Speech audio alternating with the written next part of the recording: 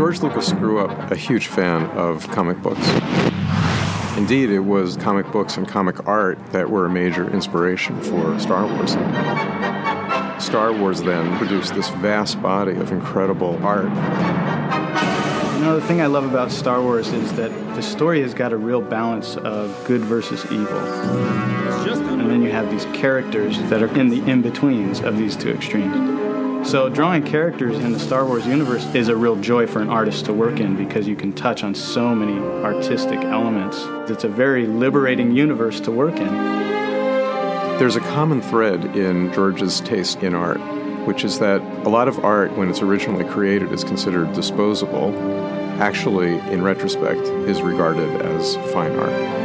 And comics fit very much into that mold. I started collecting when I was really in film school. You know, I started out by collecting comic art. I bought a Uncle Scrooge comic page for like $25. At one point, I wanted to become an illustrator. My father said, no way, I'm going to pay for that. You can go do it on your own if you want, but you'll never make a living as an artist.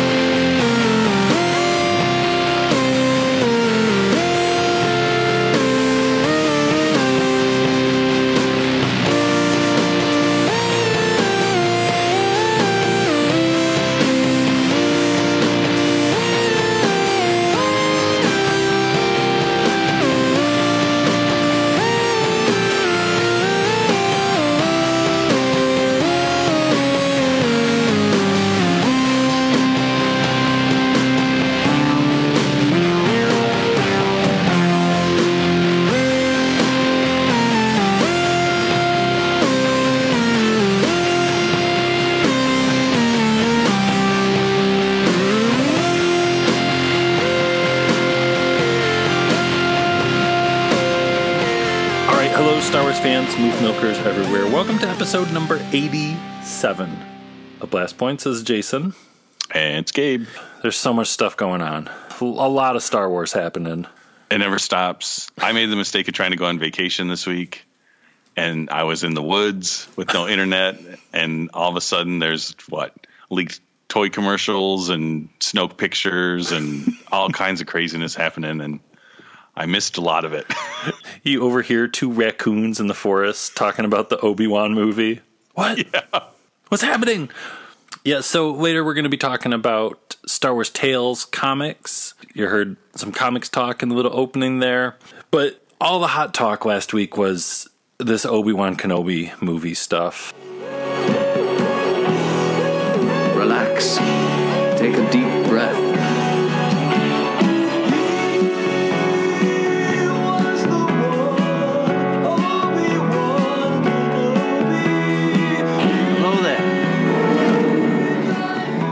Hello there. Hello there. Yeah, there's somewhat official rumors that people are talking about maybe, if they want to, kind of doing an Obi-Wan Kenobi movie. Yeah, so was it last week, The Hollywood Reporter and then Variety and everybody backed it up that Lucasfilm is in early discussions to do an Obi-Wan Kenobi standalone movie. That'd be probably the third standalone movie, and they're also in early talks with this guy Stephen Daldry to direct it and maybe write it. I was trying to tell if he was handling screenplay duties too. I don't know. Yeah, it just seemed like they were just saying he was a writer and director, and they weren't specifically saying yet if he would do both, right? Yeah, maybe. No cast announced, although I think every single article had a picture of Ewan McGregor. I would think Ewan McGregor would be in it, probably. That would really be something if it was like Lucasfilm makes the announcement and it's like, yep, we're going to make an Obi-Wan movie, but Obi-Wan will be played by Jean-Claude Van Damme.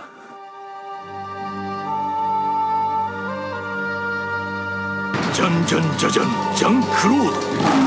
Bum bum ba bum bum ba bum dum. Wow! Well, that wouldn't be so bad. I could be on board with that. If they're gonna recast, at least go with someone with the range. We might have a little bit of a Blast Point scoop here. Exclusive news that you're only going to hear on Blast Points that we got from our sources, our multiple sources, that I will be playing Obi-Wan Kenobi in Stephen Daldry's upcoming Star Wars spinoff. But you're only going to be like his internal dialogue, right? Like whenever there's voiceover and he's thinking things, it'll be your voice. That's very interesting. What a beautiful day in Tatooine it is today. I think I'll go for a walk outside. Maybe it'll be a musical. You can do all the singing. Ewan will do all the dialogue and you'll do all the singing. The Jundland Wastes. It's a beautiful place.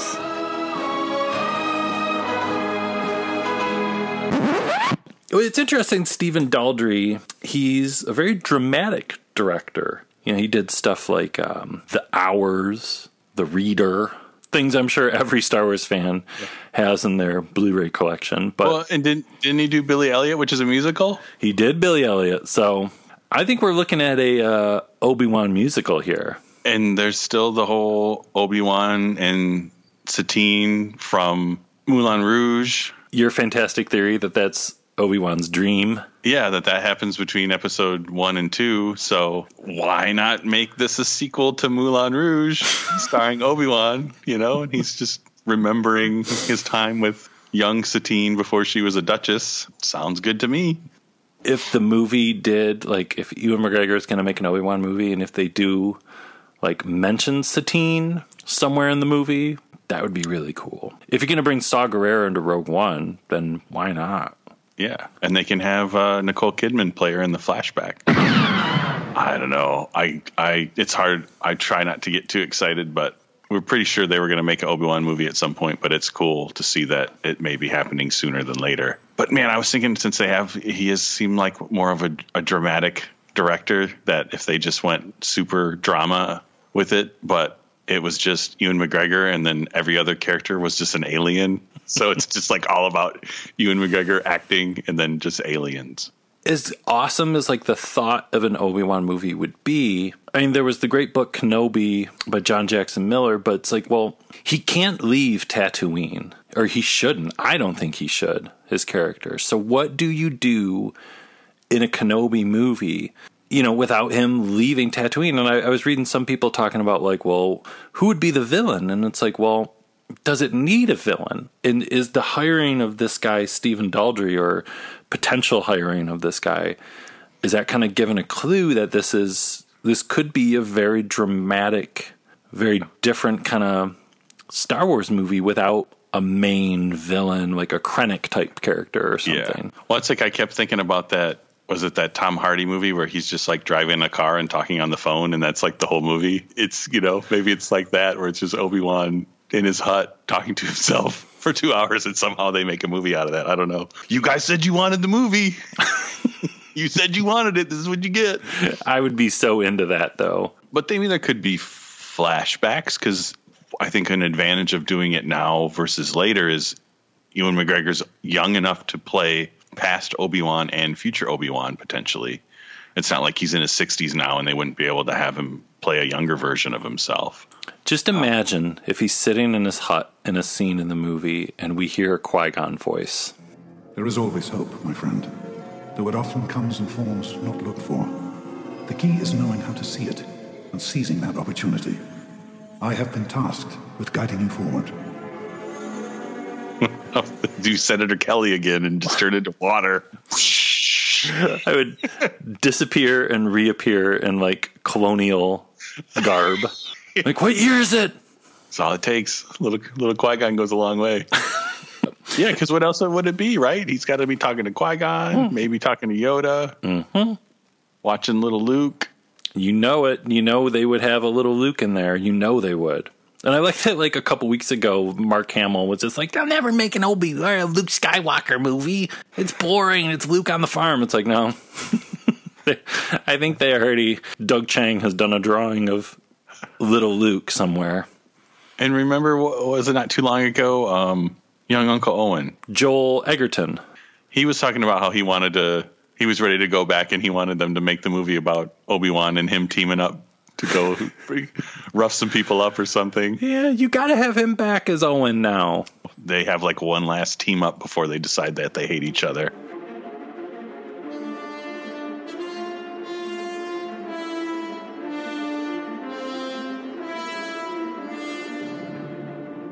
What if this Obi-Wan comes looking for him?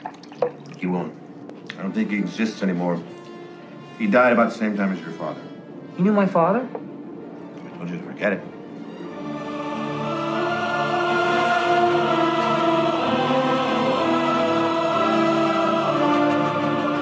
It's great. Like you were saying, I'm glad they're not waiting any longer. They know what the people want. They want an Obi-Wan movie.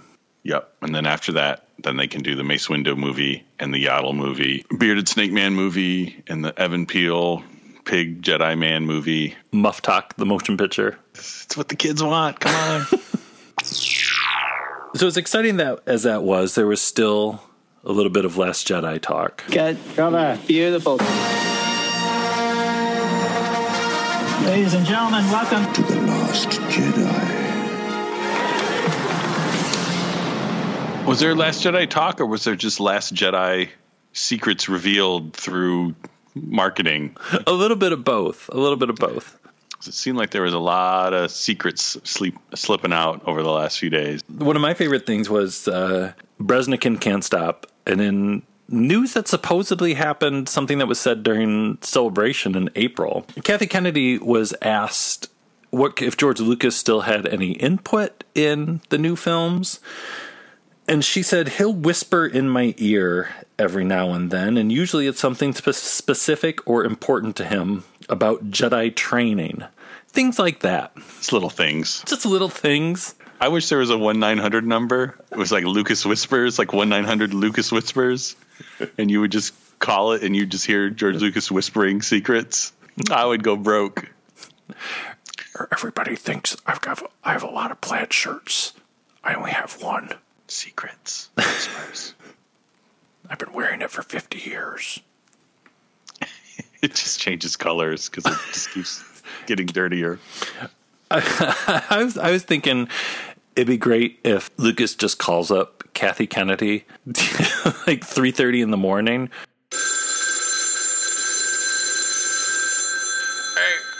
Hey, Kathy. I was thinking, you should really have some dinosaur nuns on the island with Luke. It's a great idea. Call Ryan, put it in the movie because George said so. And then he hangs up the phone. He's then he calls back like the next night.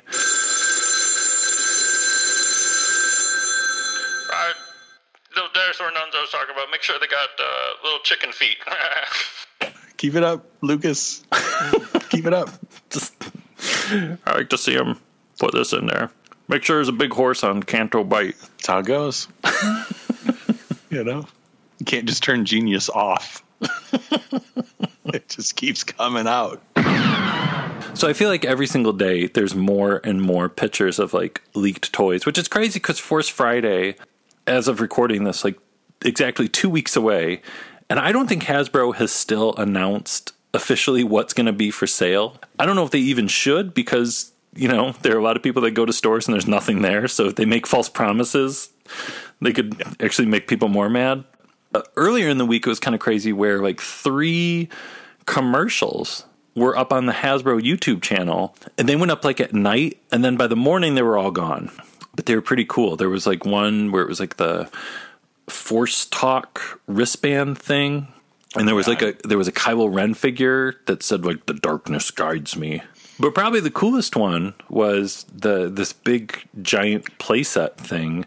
It's like this big BB-8 and it unfolds into this First Order playset base thing. But the coolest thing is that it comes with an exclusive 3 1/4 Snoke in his gold robes figure. And he's giant. So he may actually still be giant.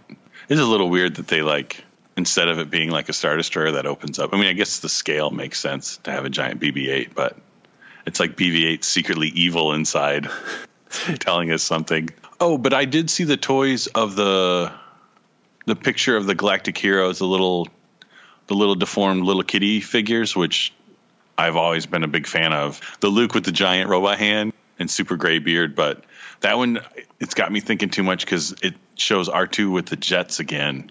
Is Disney man enough to put the jets back in R2? Can they do it? I mean, why do it in the toy if it's not in the movie? That's got me tossing and turning a little bit at night, thinking about R2 flying again on a canoe, just thinking about R2 flying. Your wife is looking at you. Wow, it's good to see Gabe really appreciating the nature. Look at how much he's looking around. A little tear in his eye, but actually thinking about R2 flying again. Yeah, R2 flying down the river. You got your wings back, R2.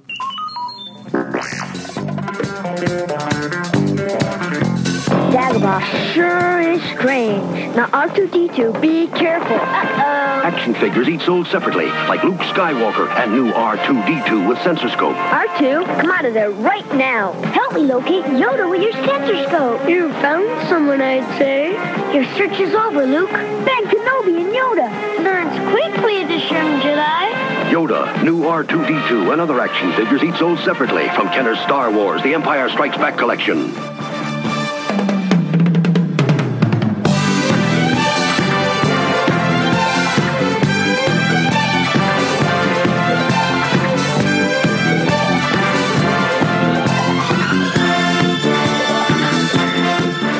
So that brings us to our main topic of the episode, Star Wars Tales comics.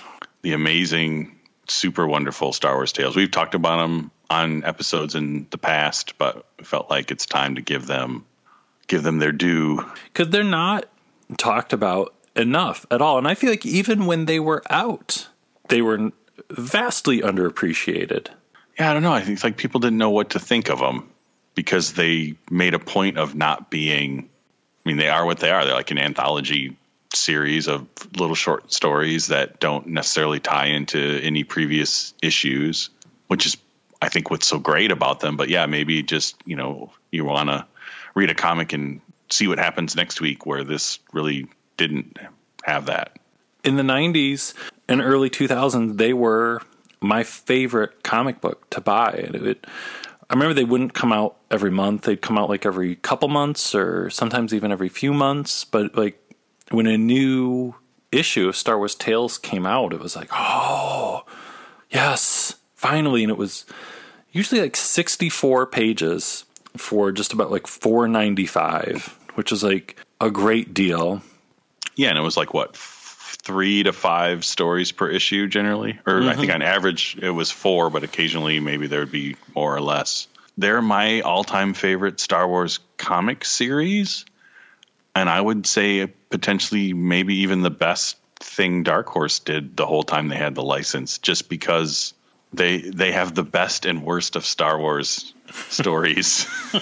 But in that spectrum, it's like everything you love about Star Wars is there. I mean, Star Wars in general has a very rich history with comic books. I mean, it's no secret how much of a fan of comic books George Lucas was. The license with Marvel back in the 70s, I think, was one of the very first ones they acquired, aside from the novelization. They, like the big, oversized Marvel adaptation of the first movie, I think was out before the first movie came out, if I'm right. I could be wrong. Yeah, the first issue of the comic adaptation was released on April 12th, a month before New Hope was released in theaters. Man, I couldn't imagine reading that in April 77. Be like, man, this is going to be the greatest movie of all time. Yeah, what's this nonsense? The Marvel Comics series had a great run, ended in a couple years after Return of the Jedi. And then in the early 90s, the idea of doing Dark Empire started up, and originally that was going to come out through Marvel, but Marvel decided they didn't want to do it, so the project got picked up by Dark Horse, and then Dark Horse got the Star Wars license, and they had that Star Wars license all through the early 90s and all the way up until right after the Disney sale. Yeah, they had a good run. But Star Wars Tales, the first issue came out September 29th, 1999, so just a few months after Phantom Menace. It ended its run July 13th, 2005, just about 2 months after Revenge of the Sith. So it pretty much lasted the whole run of the prequel era. After Phantom Menace, there wasn't any other prequel era stuff. So a lot of the little shorts and things in Star Wars Tales were kind of the only little hints into the new parts of the universe that you would get. And then they started to, there were other, what was the ones? Like there was the Ki-Adi-Mundi comics, and there were a bunch of other kind of... It was Jedi Council, yeah. But a lot of the Star Wars Tales stuff was, small doses of that. I can't get enough of it. And I think we've talked about, I could really wish with the standalone movies, they should have, for me, I would have just called them Star Wars Tales. That's a better name than Star Wars Stories. And I hope at some point the movies kind of take more of this format of being a little looser with the license and, trying some crazy stuff and maybe having some movies that are dumb, but having some other movies that are just super awesome. It's like we've talked about our wishes for the standalone films. Star Wars Tales would not only pull in a huge range of different types of Star Wars stories, but especially editor Dave Land, who edited the most of the issues, he pulled in a wide range of, at the time, both mainstream comic artists and a lot of at the time, what was called indie comics, independent comics, a lot of those artists who you would never think, some of those men and women who you'd never think they would ever want to do a Star Wars comic. But there they were, doing a story about Jar Jar's father, the boat captain. Yeah. Well, and it's something too that it's people that possibly wanted to do Star Wars, but their style was too out there that they'd never be able to support a monthly book that, it's just too weird to have month after month after month. But, in a little 10-page story, they could do it, which is great. You had folks like Sergio Aragonés from Mad Magazine doing a bunch of stories. You had Peter David writing a bunch of stuff. Jan Duursma, who we did an interview with a while back. Garth Ennis, who was known for his work on Preacher and The Punisher, did stuff. Cam Kennedy, who did Dark Empire, came back. Killian Plunkett, who went on to work on Rebels. And Clone Wars. Mm-hmm. Timothy Zahn wrote a Mara Jade story. Crazy people like Tony Millionaire did the story about Jar Jar's father. It was so exciting to pick up an issue of Star Wars Tales because you literally never knew what was going to be inside and what level of Star Wars madness was going to be in there. I guess it's almost like it was like getting a grab bag or something. Like every month you're like, okay, there's a new Star Wars Tales. I don't know what characters are going to be it. I don't know if it's going to be a serious story, if it's going to be the goofy story. Yeah, it was just so exciting to you never knew what you were going to get. And there was always at least one story where you're like, man, this is awesome. Yeah, there was almost always one super serious story where it's like, whoa. Going back and looking at Star Wars Tales comics again, too, made me think a lot about, the modern obsession with canon, too, because, there's so many of these stories that are just so wildly not canon. And even at the time, at least for me, I never, ever even thought about what I was reading in any books or any comics were, at the time, what I would call real, real being, the movies, Yeah. Well, that was, I think, kind of the fun of the old expanded universes. It was like the minor leagues where, people would just come up with crazy stuff. And if it was good and people kind of latched onto it, then it would, like with Clone Wars and other things, it would get promoted up to the major leagues and be part of the real canon movie storyline. But that's why I never, when they made the big announcement of we're rebooting all the books and that stuff is going to become legends, I was always kind of so what? Well, yeah, it was never, there's great books and there's great comics, but it was never official. It was what's on screen is official. So, and they even in the first couple issues, there's a little sidebar. Did you see this from Pija Mobet's Hollow Emporium? And Pija Mobet talked about how everything in his shop may not be historically accurate, to kind of give viewers or give readers a heads up that things could get crazy. Yeah, I want to say I felt like it was the second or third issue they specifically were talking about how things could happen, but They couldn't have happened too. Yeah, it was very fast and loose. Which, I miss that in today's Star Wars. Like I'm kind of over like the obsession with everything having to be canon. Like when people were talking about Galaxy's Edge and like the theme park and the Disney parks, like how that fits into canon. It's like,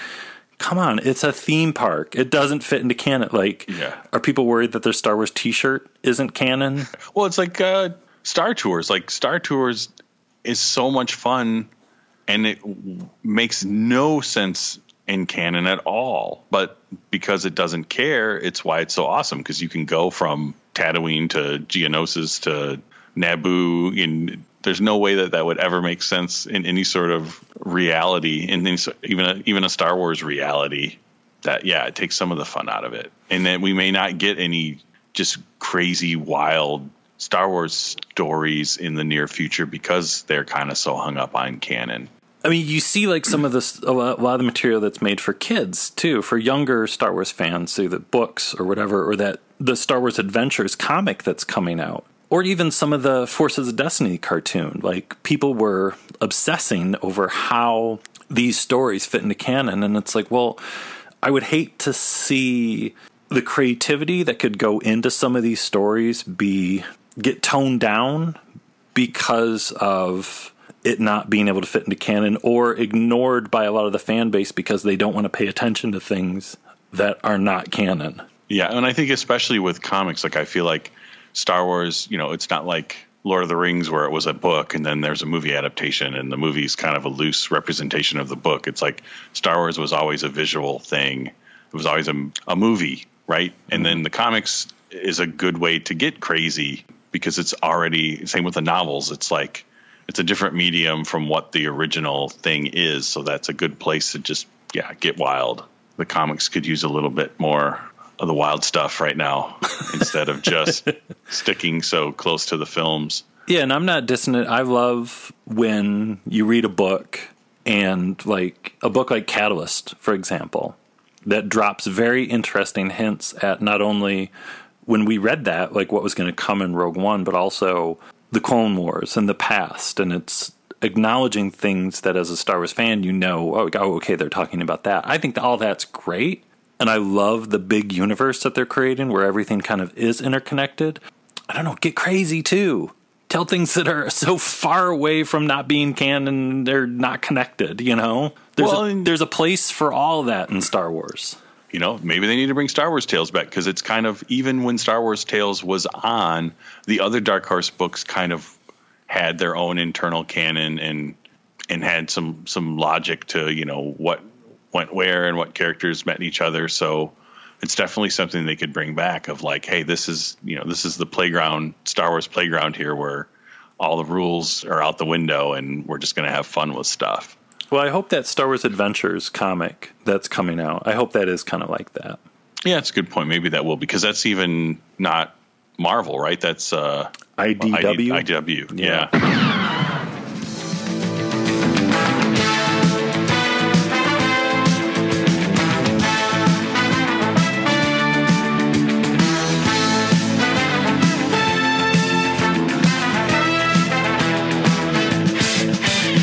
So we went through a lot of the old issues, and we picked out some of our favorite Star Wars Tales stories that we think you should check out. Now, even though the trade paperbacks are out of print from Dark Horse and everything, it's not that hard to find them, right? Yeah, I just checked today on Amazon. You can get most of the trade paperbacks on Amazon for not too much. It's not bad. It's either what you would have paid for it new or maybe a little less. And also, the wonderful Marvel Unlimited app has all of them. So if you have that app on your iPad or on your PC, you can get to all those issues. And there's only 24 issues, so it's not like there's, 300 issues you got to track down. I could imagine, too, with folks that have the Marvel Unlimited app, if you went to look up like some of the Dark Horse Star Wars stuff, there's just so much. Yeah, I could totally imagine being like, where do you even start? There's a lot. Sometimes I just look at it just to be overwhelmed, and then I turn it off. Like, I don't even know what to pick to even read. So, Gabe, what's one that stood out to you right away? One of my favorites from one of the early issues is Yaddle's Tale. So there's not a lot of Yaddle stories and Yaddle comics, but we got the tragic backstory of Yaddle. In I want to say was it the first issue of Star Wars Tales? No, it was issue 5. Okay, I take that back. So it was a few months in. It's sad. Basically, Yaddle is at the Jedi Council, basically trying to talk the Jedi Council, basically trying to talk Yoda into granting her the rank of master, even though she didn't have normal training, because she was basically trapped in a cave underground by these. What are the aliens with the one eye and the horn? And that's the Don Rickles alien, isn't it? Yeah. Oh yeah. Yeah. Basically, the Don Rickles aliens. They have 2 eyes, right? Yeah. They have 2. One horn, 2 eyes. Yeah. But yeah, the Don Rickles alien. Basically, they take over a planet. Yaddle's there with her master. Master gets killed. Yaddle gets captured and basically buried in a cave for 100 years because she's like Yoda. They live forever. It's a good one. There's not a lot of Yaddle stories, so you got to take what you can get. If you need more Yaddle, which we all do, check out issue number 5. I got to go with one, and this is a highlight for me, and not just comics, but in life in general. Something I think about every day, and that's Peter David's Skippy the Jedi Droid, which is in issue number 1, and it is the tale of R5-D4, who was also known as Skippy the Jedi Droid, and he was a droid who was Force sensitive, and he was coming to the realization that this was a very rare and special thing, and he was thinking about the plight of the universe and the good he could do as a Jedi.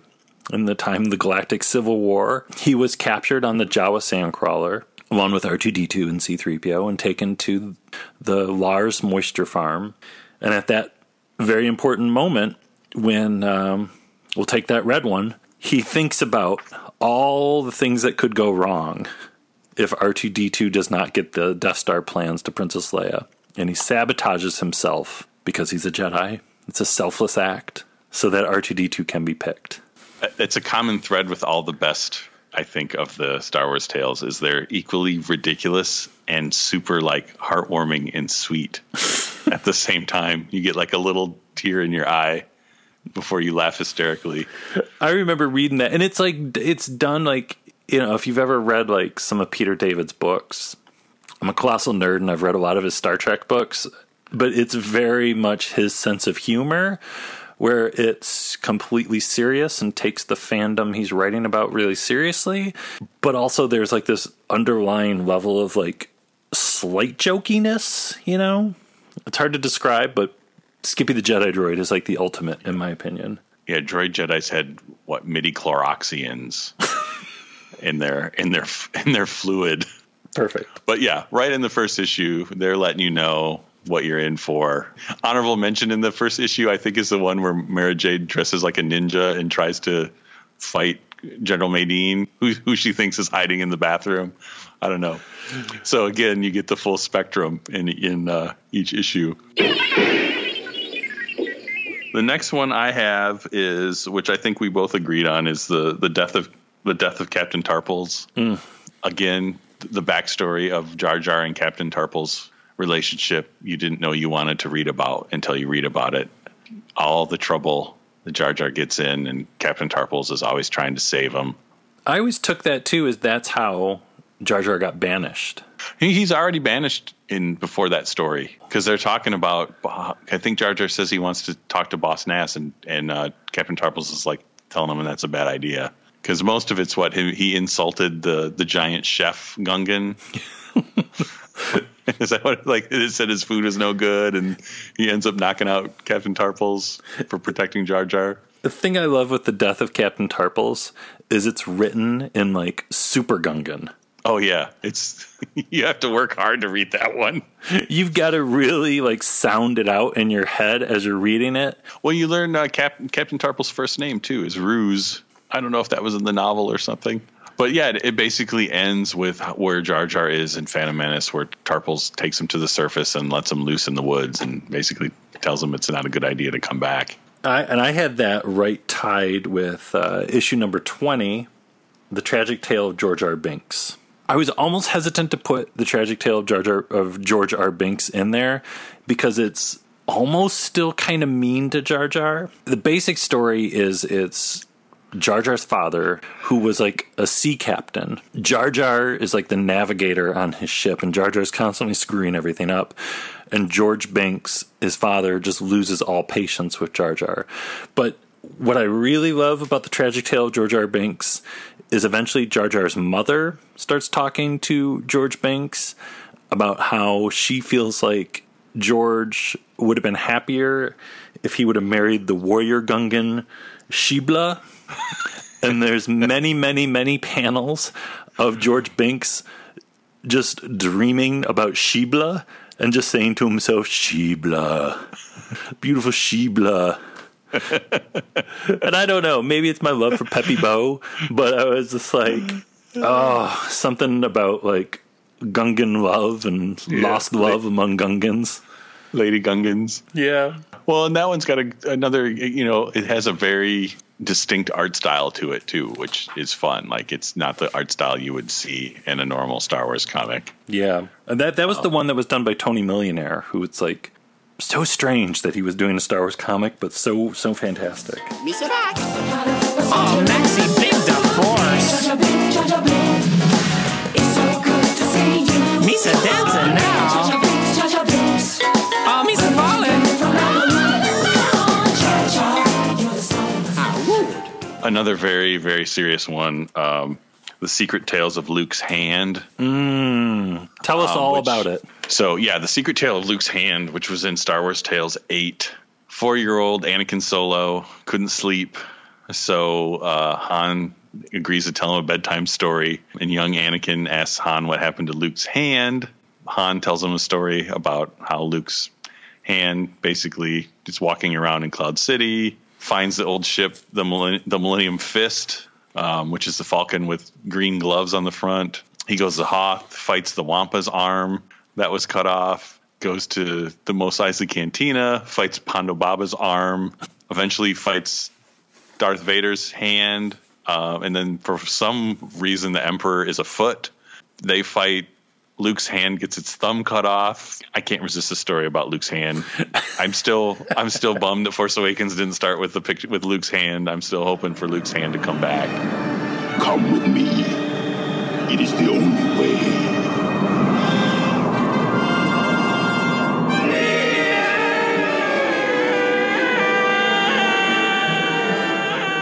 So next is a story I think we can both agree on as being one of the all-time highlights of Star Wars Tales. From issue number 6, Thank the Maker. Yeah, that's a sweet one. In all the ways something can be sweet. Script by Ryder Wingham, art by Killian Plunkett. It opens up on Bespin.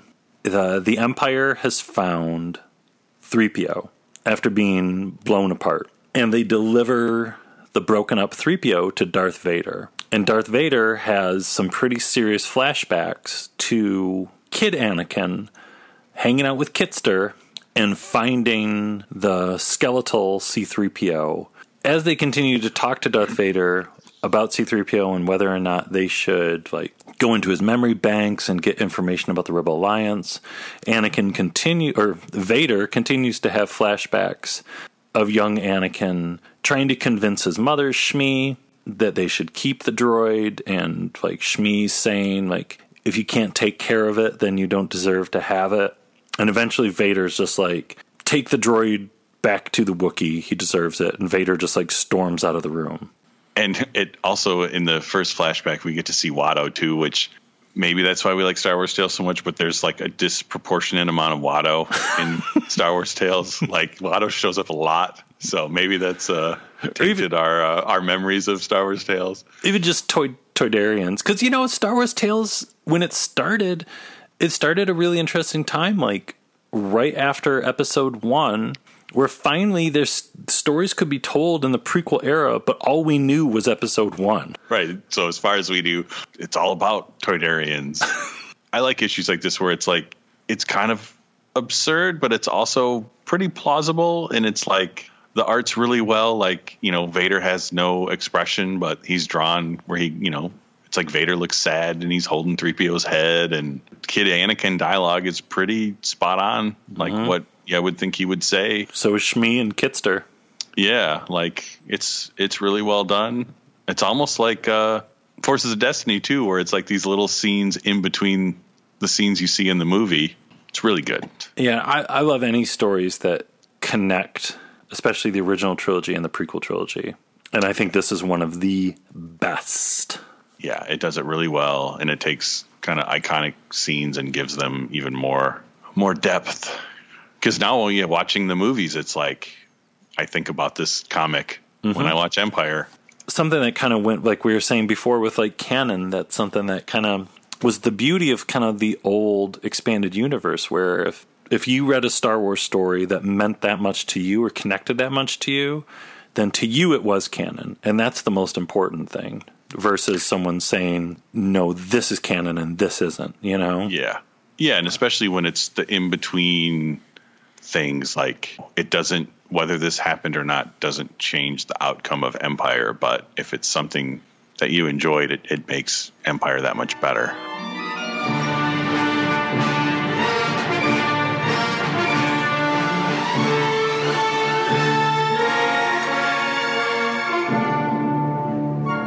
So what do you have next?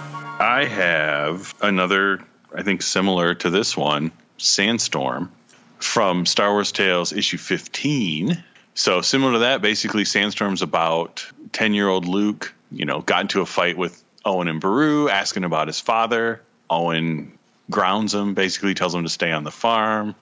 But Luke wanders off to go meet his friends, gets trapped in a sandstorm. And in the sandstorm, basically starts having visions of a little boy named Annie, who happens to be young Anakin Skywalker. And it's just kind of a discussion between the two of them talking about their lives, and it kind of highlighting the parallels between the things that happened to both of them. They fight some wolves. They're like best buds. Yeah, they're like best buds. They're both a little sad, talking about their moms, talking about their dads, not having dads. A Krayt dragon shows up. Luke fights it off. But then you kind of, it's like, what? It's almost like Wizard of Oz at the end. They basically find Luke unconscious, kind of buried in the sand, and you don't know how much of it was real and how much of it was just kind of Luke seeing the Force almost. When I reread the story getting ready to do this episode, I couldn't help thinking too, like, someone could take this whole idea and do the same thing like with Rey on Jakku or something, having a vision of Anakin. Maybe when Rey was little, like Anakin age on Jakku, and how similar their stories were. That would be like you'd jump right out the window reading that.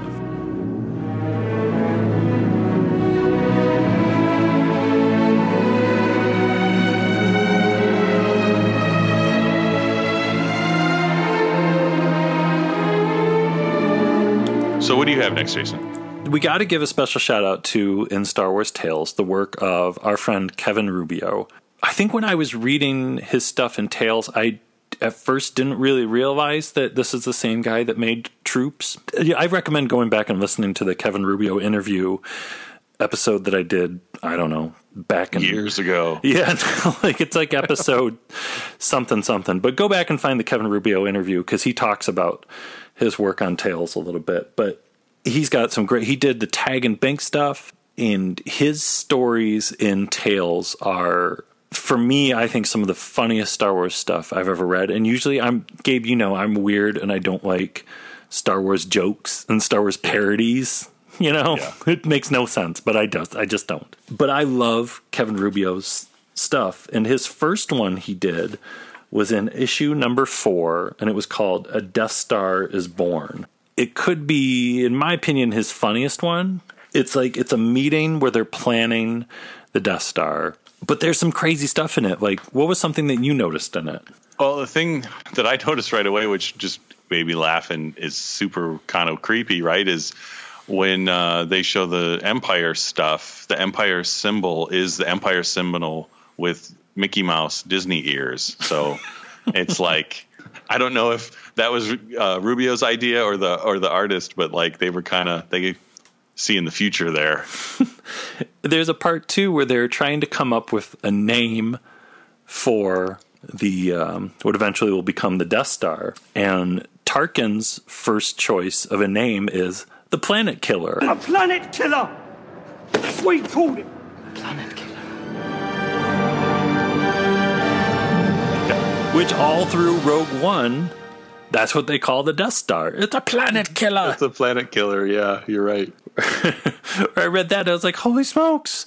Death Star is Born has a great gag where they go to reveal the plans for the Death Star, and at first it's the Yogi Bear with a suitcase, making a reference to the episode of the Brady Bunch that everybody knows, where they're like on a vacation to a theme park.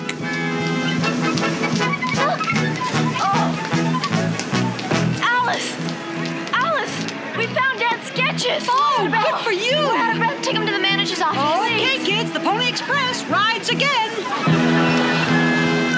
There's a lot of good parts. Actually, I don't know. There's so much good stuff. Tarkin choking, and Palpatine thinks Vader's doing it, but he just chokes on his coffee. Well, and a lot of the jokes in it, too, are things that I feel like later were kind of repeated in Robot Chicken.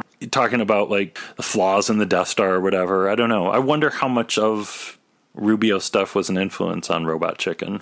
Yeah, I would think so, because, yeah, it kind of set the tone for that. It's like loving parody. It's making fun of it, but you can tell it's making fun of it with love and affection for the original stuff. I want to say he did 3 kind of parody things and then went into the Tag and Bank stuff, which eventually moved into their own standalone comic for a couple issues, right? Mm-hmm.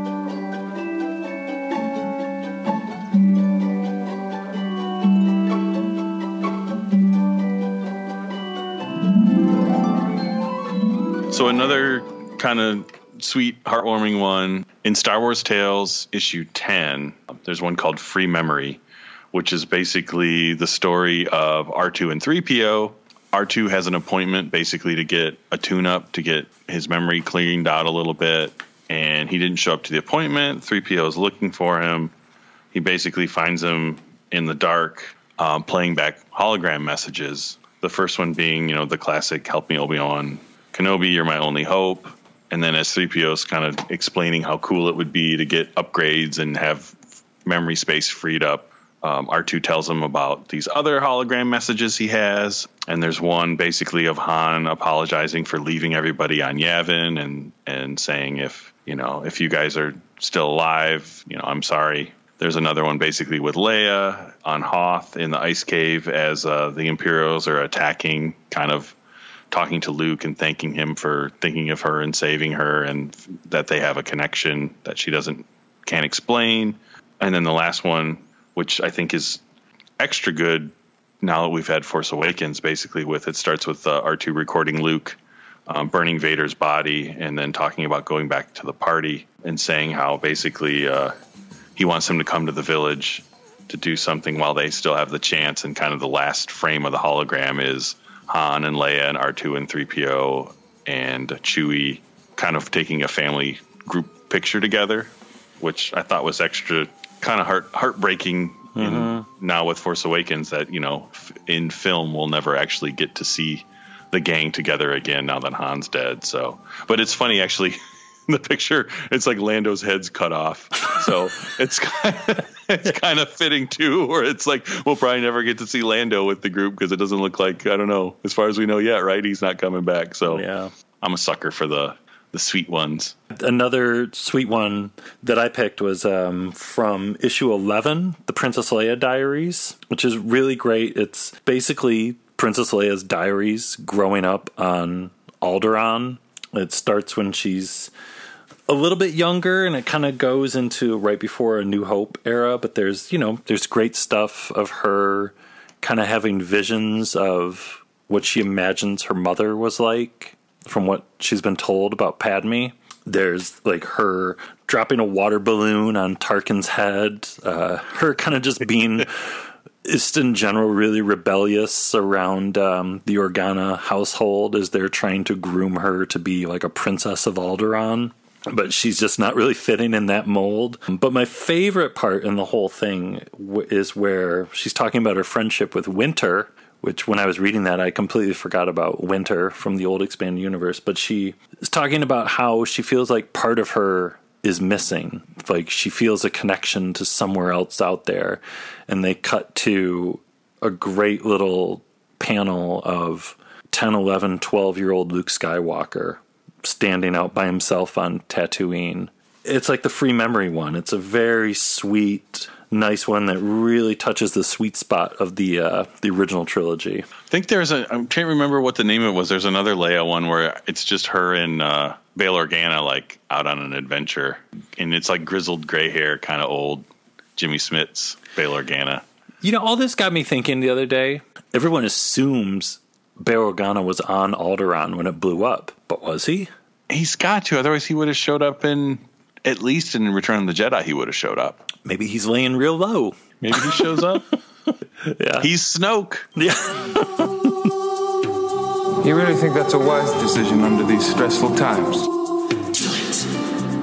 I think it's just I just want more Jimmy Smits in Star Wars. Hey, yeah, where's our Bail Organa standalone? Right? When Leia was a baby, he was probably doing all kinds of cool James Bond covert Senate stuff, right? All kinds of stuff. So maybe we'll get that instead of Obi-Wan. Like, you didn't really want Obi-Wan. You want Bail Organa movie. We saw these two dudes hanging out by the Bail Organa banner at Star Wars Celebration. Well, you know, Bail Organa could show up in the Obi-Wan movie. You know, he is his friend, the Jedi. That's true.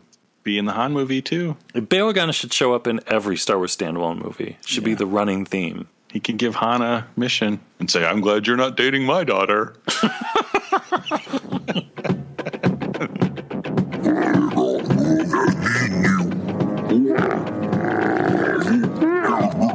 Unfortunately, the debate is not over.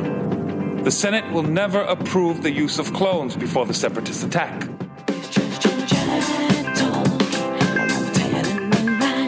So I think we got one more we got to talk about. Yeah, this is basically, we both love Star Wars tales, but this episode or this story basically cemented it in the all-time history of our favorite Star Wars things.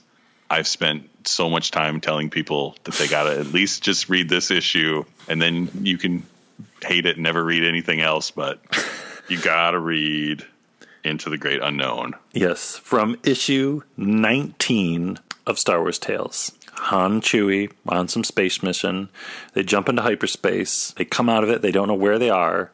They crash land on this planet, and they're immediately attacked by Native Americans.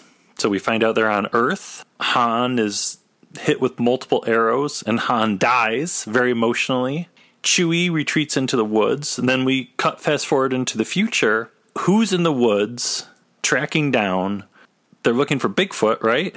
I don't know if are they looking for Bigfoot or Bigfoot's just there? Because I know the Native Americans, as soon as they see Chewie run off, they say Sasquatch. Yeah. Well, it's Indiana Jones, and Indiana Jones finds the crashed Millennium Falcon, goes in it, and finds the skeleton of Han Solo. And what does Indiana Jones say? Like, it's all somehow familiar. Yeah. Yeah. Well, and Short Round's with them. Yeah. Yeah. Short Round's on this mission. So Short Round was on the Millennium Falcon. Drop the mic, case closed.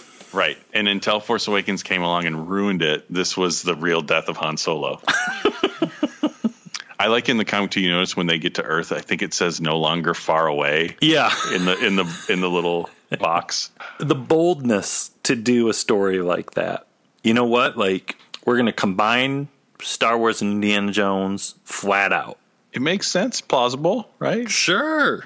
Chewie, Sasquatch, okay. Indiana Jones found the Millennium Falcon and the dead body of Han Solo. And this was, 10 years before Crystal Skull, so kind of setting the tone.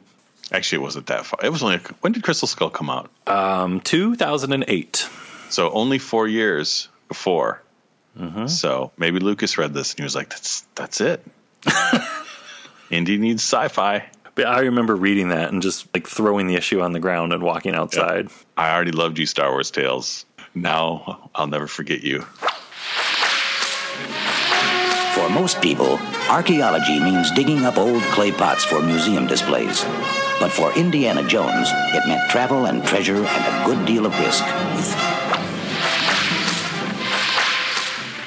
Well, if you are a fan of Star Wars Tales, let us know what some of your favorite stories are from its great run of issues. Because I'm sure you could probably talk to a lot of different Star Wars fans who were either reading it when it came out or have read it on the app or have the trade paperbacks. And I'm sure there are different stories that would resonate with a lot of different fans. I think even for us, there's, dozens more that we would say our favorites. I mean, every time I go back and reread them, like I find ones I forgot about. I'm like, oh man, this is really good, or this is really great. It just keeps on giving. So go check them out.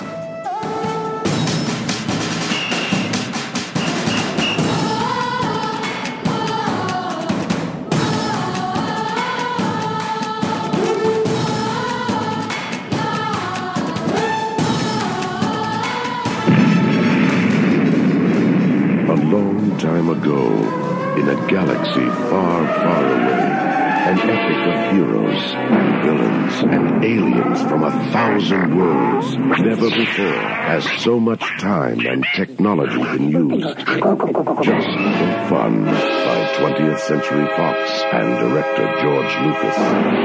Star Wars. PG, parental guidance suggested. So I know we say every week with iTunes reviews to write something awesome and we'll read it on an upcoming show, and that still stands. And we have a bunch of awesome reviews, but we're going to get to those, I think, next week, because we got a super special episode planned for episode number 88. And I think at the end we'll have some time to get through some of the awesome reviews that folks have either written on iTunes, or we've had a couple emailed to us, which were fantastic. And we've got some from the UK to read that I can't wait to share with you. Some really great stuff and some great feedback. If you want to add your review to that after you're done listening to this episode, head over to iTunes, write something. We'll put your review right in there. And these last points, too accurate for sand people. Only Imperial stormtroopers are so precise.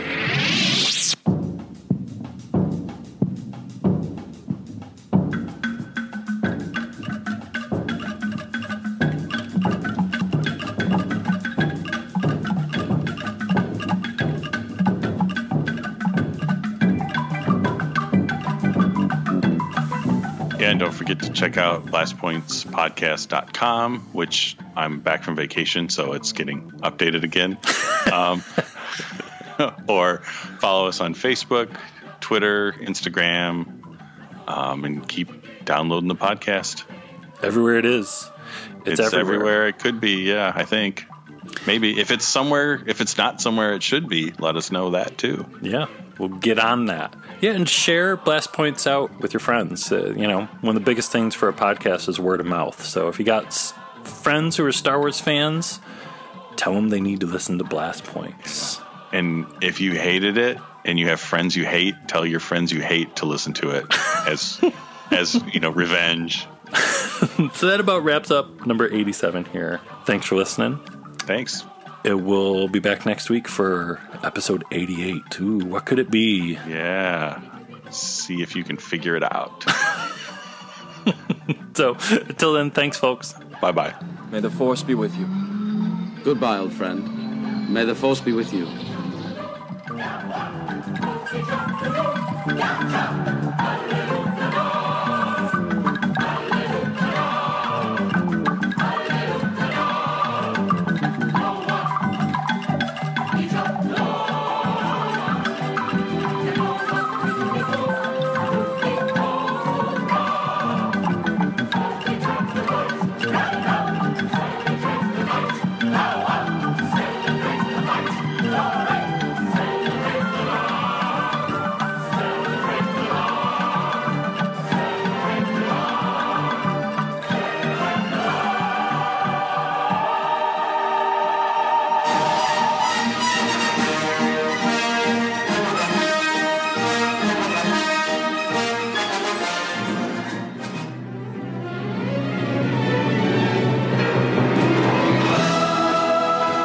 Hello there. This is Obi-Wan Kenobi.